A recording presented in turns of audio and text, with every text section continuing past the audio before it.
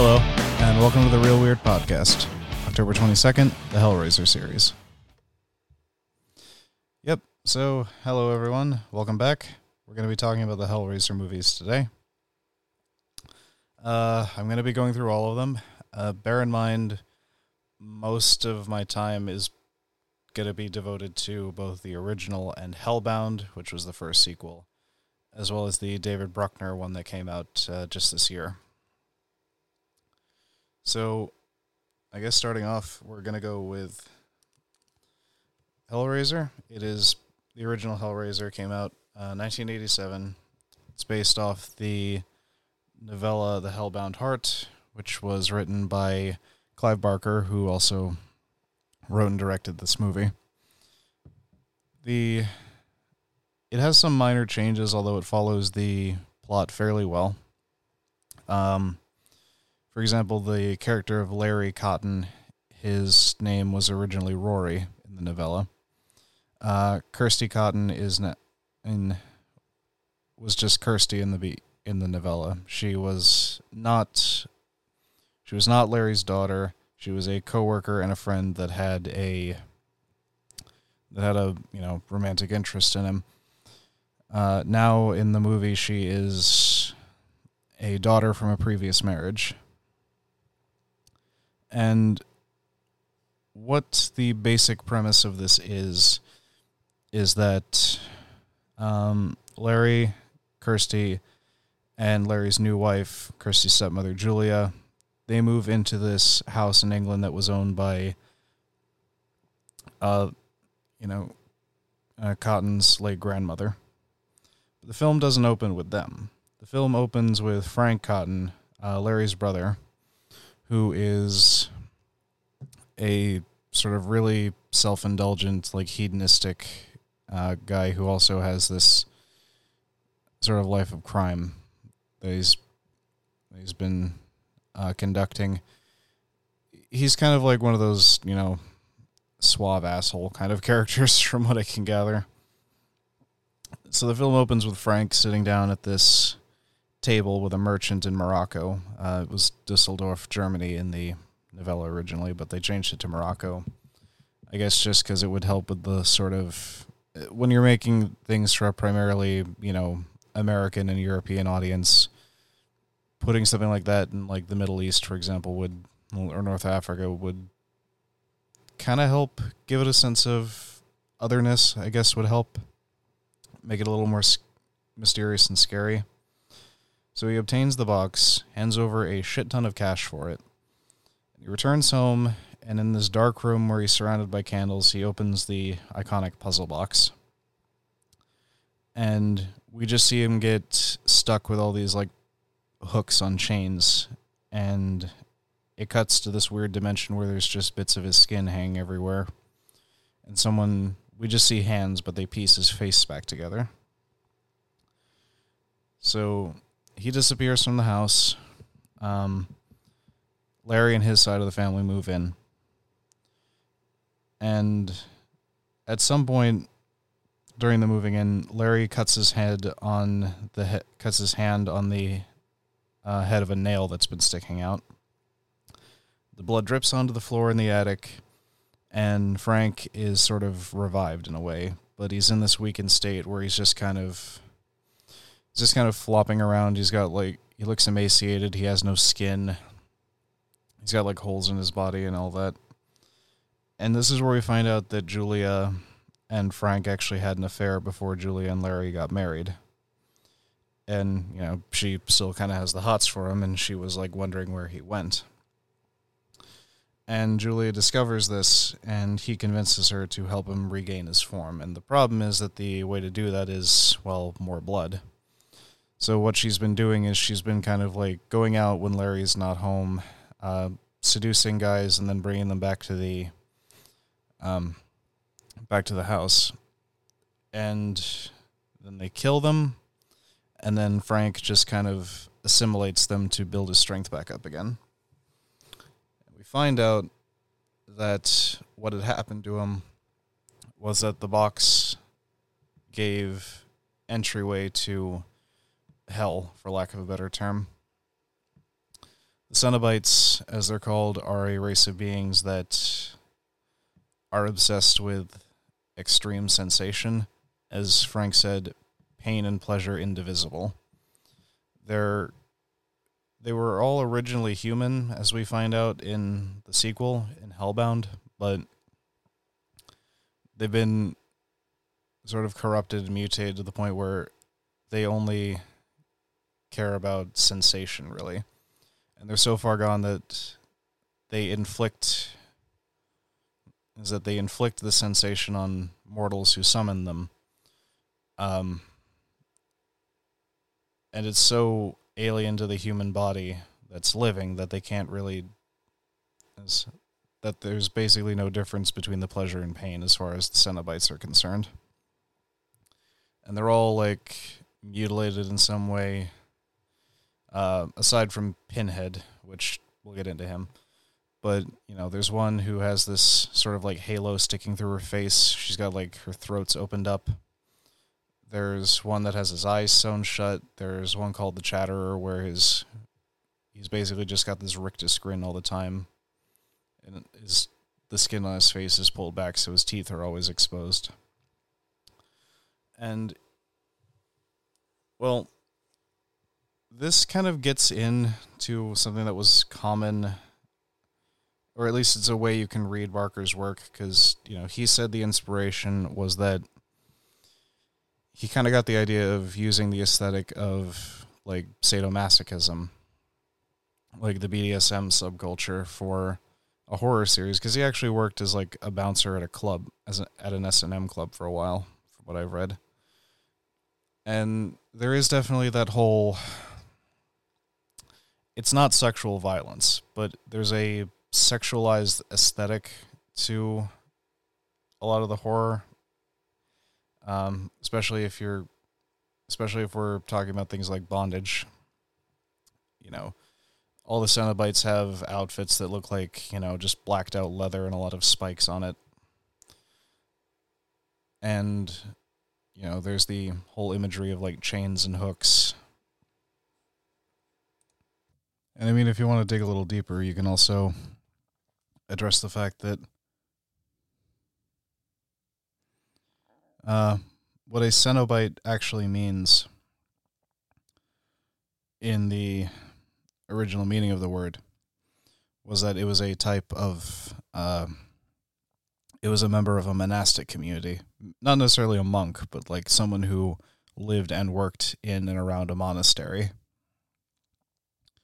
So there's, I mean, I don't want to sound like Christopher Hitchens there, but you can also read it in a sense of showing that there is an element of what, you know, people outside,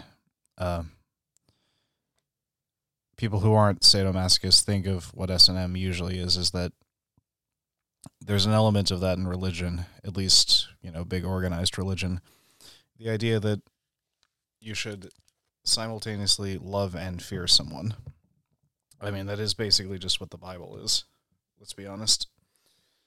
So I feel like the idea of calling these, you know, hellish creatures Cenobites is not particularly, you know, it's not much of a reach, to be honest, especially if, you know, like Barker, you are not heterosexual. But I'll get into that just at the very end of the episode.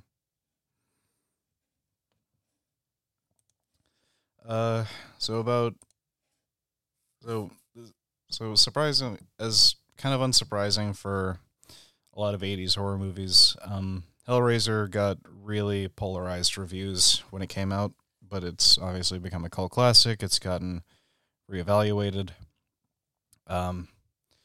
It's also notable because it takes itself so damn seriously. And I mean, it doesn't like fall flat or anything, but it's definitely an oddball because it's so serious at a time when, you know, between some of the Friday the 13th sequels, some of the Nightmare on Elm Street sequels, some of like Child's Play had come out. And it was an unusual thing for it to be so bleak and serious at a time period when a lot of really, really popular horror movies were starting to skew comedic. But a year later, it got a sequel, Hellbound Hellraiser 2. Takes place, I think it's right after, or at least within a decent, at least not a terribly big span of time from the first movie. But a year after the first movie was released, after the events of the first movie, Kirsty is locked in an asylum because, as you might imagine, no one believes her story about these sort of demon creatures in bondage gear that showed up and led to all the deaths that occurred in that house. So she's in there, and she gets put under the care of Dr. Chenard, who is obsessed with, stories about these entities. He has some idea that the Cenobites are actually a thing, but he doesn't really know. So he takes charge of Kirsty's care, less so because he actually is concerned for her well-being and more because he wants to use her to summon the Cenobites for himself. Julia at some point also gets revived so that she can get her revenge on Kirsty and, herself escape the Cenobites. So, kind of in the way that Frank was revived and, persuaded Julia. Julia gets revived and she's persuading Dr. Chenard, basically. And there's this girl, Tiffany, who's also at the asylum, who's kind of has this odd fixation on puzzles. And she and Kirsty team up to, work through the last act of the movie, where we actually get an image of what hell sort of looks like for the Cenobites, but it's all wonderfully done. It's got these really good effects. It's got cool matte paintings. There's the effect of Leviathan, although some of it's definitely very dated, and there's a lot of scenes where it's, obviously just like sped up photography. It's also where we get, we knew, and this is where we figure out that the Cenobites were actually once human, or at least most of them were, because there's this picture, and Kirsty picks it up, and it's this guy in like a World War I British Army outfit, and if you look at the face carefully enough, it'll look familiar, and it's Pinhead. Pinhead, or the Hell Priest as he was called at some points in the actual novella, or just the lead Cenobite, because Pinhead was actually something that both the effects artists and the fans later ascribed to that character. He's never actually called that in the book. The face, aside from the nails and everything, looks really similar to Pinhead. And Pinhead seems to get the slightest bit of recollection of his previous life, because I get the feeling that turning into a Cenobite kind of erases the idea that you were once human once you do it, or at least that's kind of what it gave me the impression of. Because, Kirsty tries to tell them that they were once human, and they're like, bullshit. But then she shows the picture, and Pinhead's kind of like, wait a minute. So, yeah, Hellbound is also, I'd say it's fairly on par with the original. It's definitely kind of up the stakes, and the effects quality is a little better. It's just that there's less of a coherent through line than the original.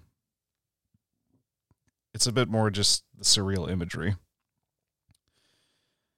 But, when something gets this popular, it's bound to have sequels, because this was the 80s and 90s. And, you hear about, the Halloween sequels, or the Nightmare on Elm Street sequels, or the Friday the 13th. I don't see a lot of people talking about the Hellraiser sequels a lot of the time, just because, hardly any of them got theatrical releases. But the first sequel post-Hellbound was Hellraiser 3, Hell on Earth, and this is where we're going to breeze through these a little bit faster. So after the events of Hellbound, after the confrontation with a new Cenobite, because we actually see one getting made, Pinhead is imprisoned in a statue, and there he seeks to regain some of his power. And after converting several local youths into new Cenobites, he gets loose, and he goes on a rampage, and he's opposed by this local reporter and his resurgent, good half. We actually get to see the World War I soldier who would eventually become Pinhead. We kind of see his personality come to the fore and try to actually oppose, the Cenobite half. Barker. Clive Barker was not involved until post-production. Director was Anthony Hickox, who also did the movie Waxwork. And this was actually also the first movie filmed outside of the United Kingdom. If you want to dig a little deeper and give it some credit, you could also argue that it has themes of war. Because I think an aspect that they were trying to communicate was that the horrors of World War I kind of traumatized the man that would later become Pinhead, and in trying to escape that, he tried to seek, a corresponding amount of pleasure to go with his, to cancel out the pain he was feeling, both physically and mentally, and that's how he ended up becoming a Cenobite, because he found the puzzle box and, like everyone else, opened it without knowing what would be on the other side of it. So there's an interesting idea there.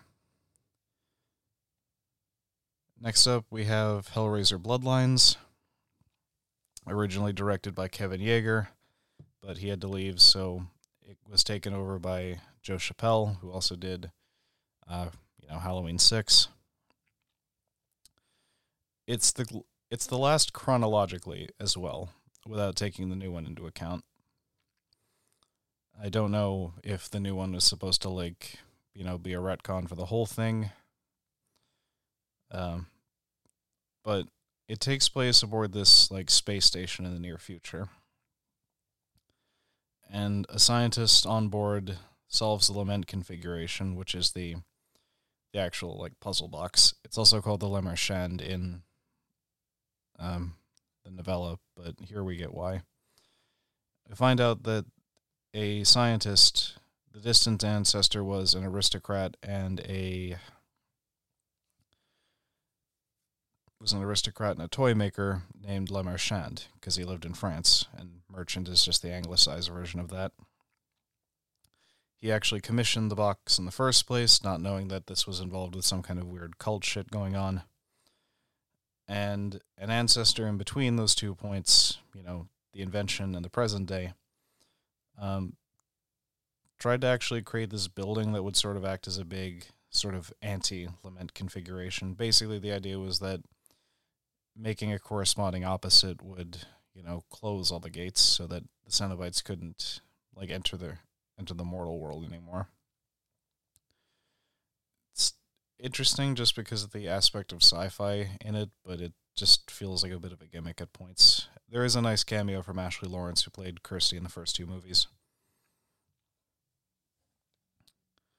All right, next up we've got 2 that I actually would recommend just because they're kind of interesting, or at least had some interesting ideas. First up, we have Hellraiser Inferno. This is the first to be direct-to-video, directed by Scott Derrickson, who most recently did The Black Phone, which is a great movie, by the way. He also did the first Doctor Strange movie. There's a detective in Denver who, he's one of those, self-destructive cop figures you see a lot in, noir films. And he occasionally takes some of the drugs that he confiscates. He's got kind of a fraught relationship with his family. And his personal life begins to unravel even further when there's a murder investigation that he's supposed to be a part of.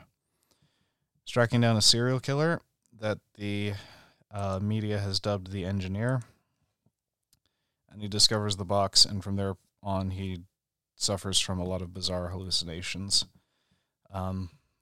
especially involving this like child that keeps showing up and disappearing for no apparent reason.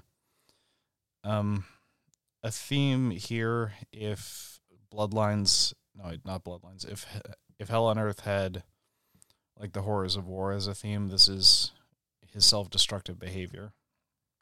Our main character.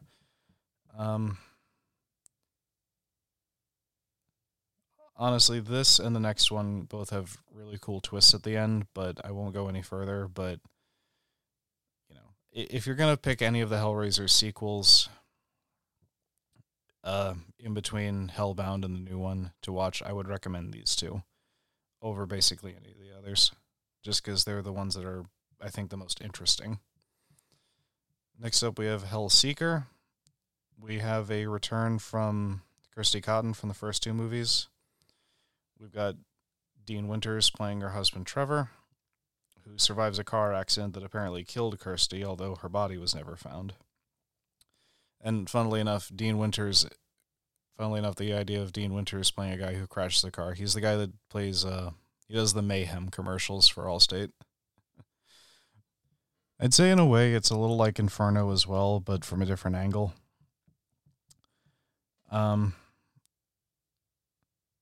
Like, Trevor just has a number of bizarre hallucinations that make a lot of people around him question his sanity, and there's people close to him that get killed, so he's kind of a suspect in that.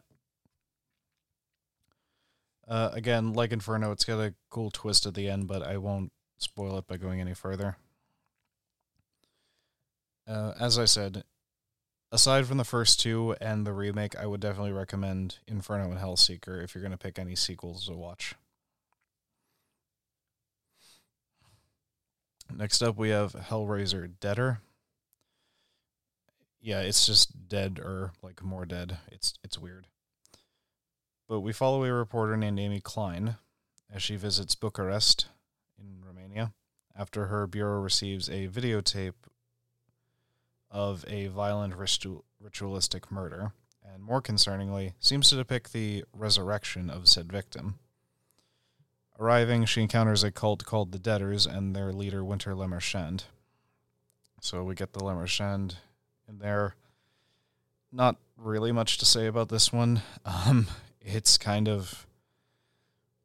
pretty generic, honestly. It's one of those, this is what I feel like a lot of people think of with the Hellraiser sequels. Pinhead just kind of shows up. He doesn't really need to be there. So it's definitely far more generic than either Inferno or Hellseeker, or honestly even more than Bloodlines. So, moving on. This one was a little interesting as Hellraiser Hellworld. So this one was actually shot simultaneously with Deader in Romania. Hellworld is also the last to feature Doug Bradley as Pinhead. Essentially, there's a young man named Adam who becomes far too immersed in this online game called Hellworld, which weirdly enough is kind of based off the stories of the Cenobites in universe. And eventually, it kind of works his mind to the point where he commits suicide for some reason. And his 5 friends kind of blame themselves for his death, not trying to stop him.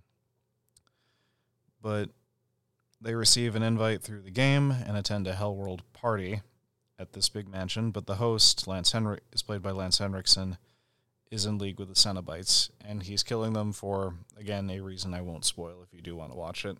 It does have to do with Adam, though. And by a long shot, my least favorite, we have Hellraiser Revelations. The families of 2 teenagers who ran away and disappeared after a few days of drunken partying in Mexico. When the Mexican authorities retrieve and return their belongings, one of them, his girlfriend, actually accidentally activates the puzzle box. Okay, I get the budgets on these things are not big, but Jesus Christ, look up like stills from the production value. It looks like if you made a porno parody of Hellraiser, this is what the production values would as it would be. And I think the nicest thing that either Doug Bradley or Clive Barker ever said about these things was just not issuing an official comment on it. Although Barker did basically say that he took issue with them saying from the mind of Clive Barker, and he said, "It's not from my mind. I have nothing to do with this." So that should tell you something about the quality of it.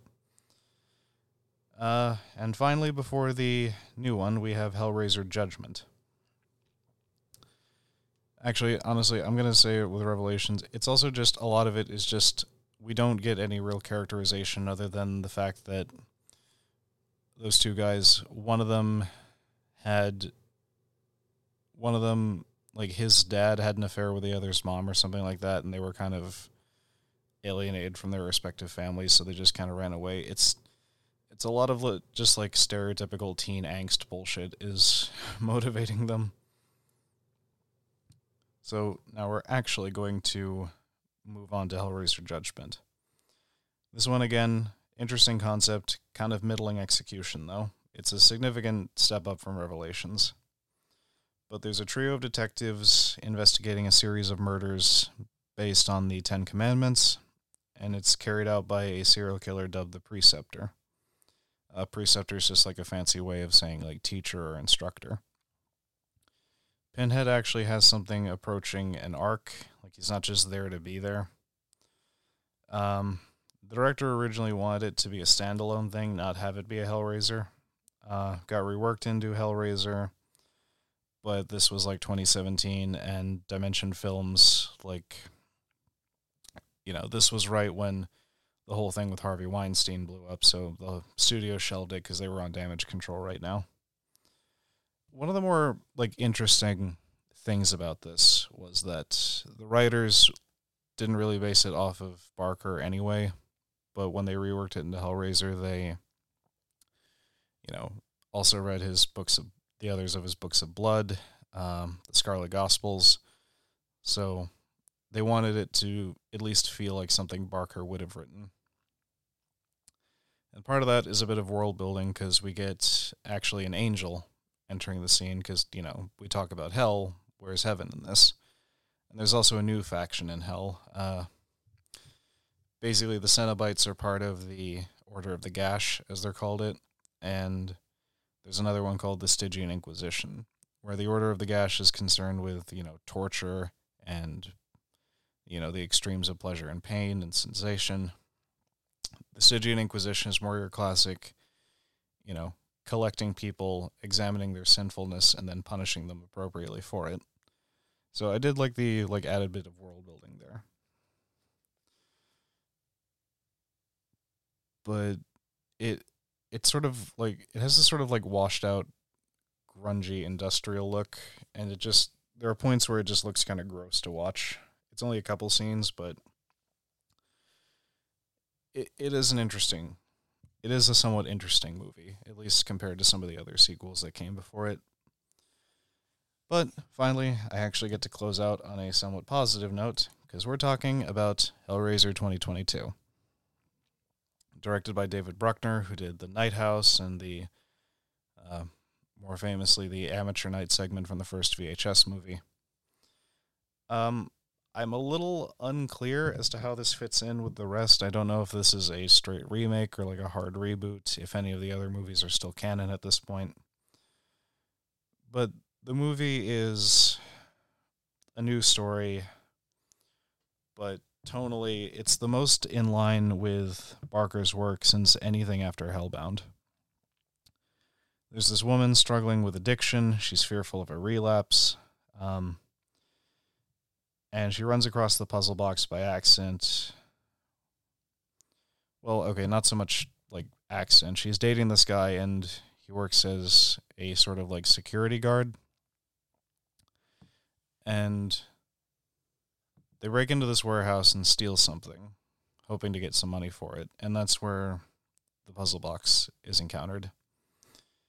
After having an argument with her brother, because, he's overly concerned with her relapsing or what this boyfriend of hers is thinking. So he kicks her out of the apartment. She goes to like sulk in the nearby park, and she accidentally summons the Cenobites, and when her brother comes to check on her, he ends up vanishing as a result of the box being activated. So, there's the theme. So yeah, there's themes of like grief and guilt and depression, and just the dangers of indulgence. I don't know. It's really hard to like describe this movie without really just describing what happens in it.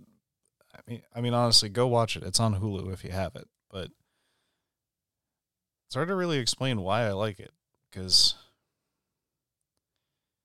I mean, you get this kind of eccentric billionaire, for example, who wants the box for his own purposes. He actually has it in the beginning. So him wanting to get the box back is a big part of what drives the plot later in the movie. But aside from that, on a technical level, like the music is amazing. The lighting is really good, although the second half is a little dimly lit through most of it. It could have stood to be a little bit brighter. I like the mood it evokes, but there are points where it's just hard to see what's going on. But yeah, that's the Hellraiser franchise. Like I said, I can definitely recommend the first two movies and the remake. As far as the sequels go, I will recommend Inferno, Hellseeker, and Judgment. Just because they're not good, but they have some interesting concepts that I think could have made for a great movie if they just had like more to work with, or if they had some time to like iron out the production or anything. So that's going to be it for today. Tomorrow we are going to be talking about the Scream movies. And then after that, on the 24th, we are going to discuss sci-fi and cosmic horror. So Event Horizon, The Endless, Alien, Annihilation, The Void, Color Out of Space. And then on October 25th, we are going to be talking about the Fear Street trilogy. So thanks for listening. Have a good day. Bye-bye.